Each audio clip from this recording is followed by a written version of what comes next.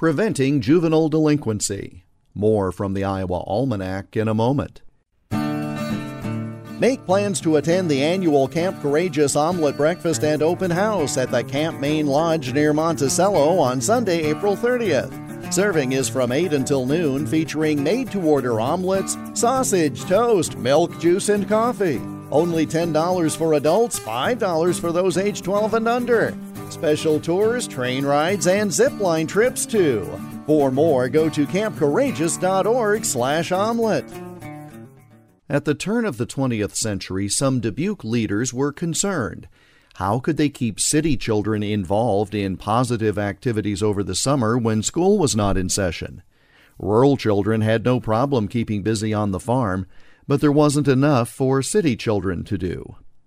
Audubon Elementary School principal B.J. Horcham had an idea. In 1907, he established an outdoor camp where boys planted gardens and studied nature.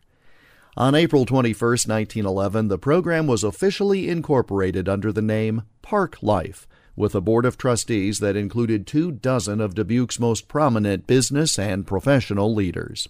Principal Horcham began with a small number of boys who set up tents, tended a garden, and cooked their own food. Money was always a problem, however. Horcham paid for things himself in the early years, and the financial aid to the project declined, as did attendance, as other youth organizations developed.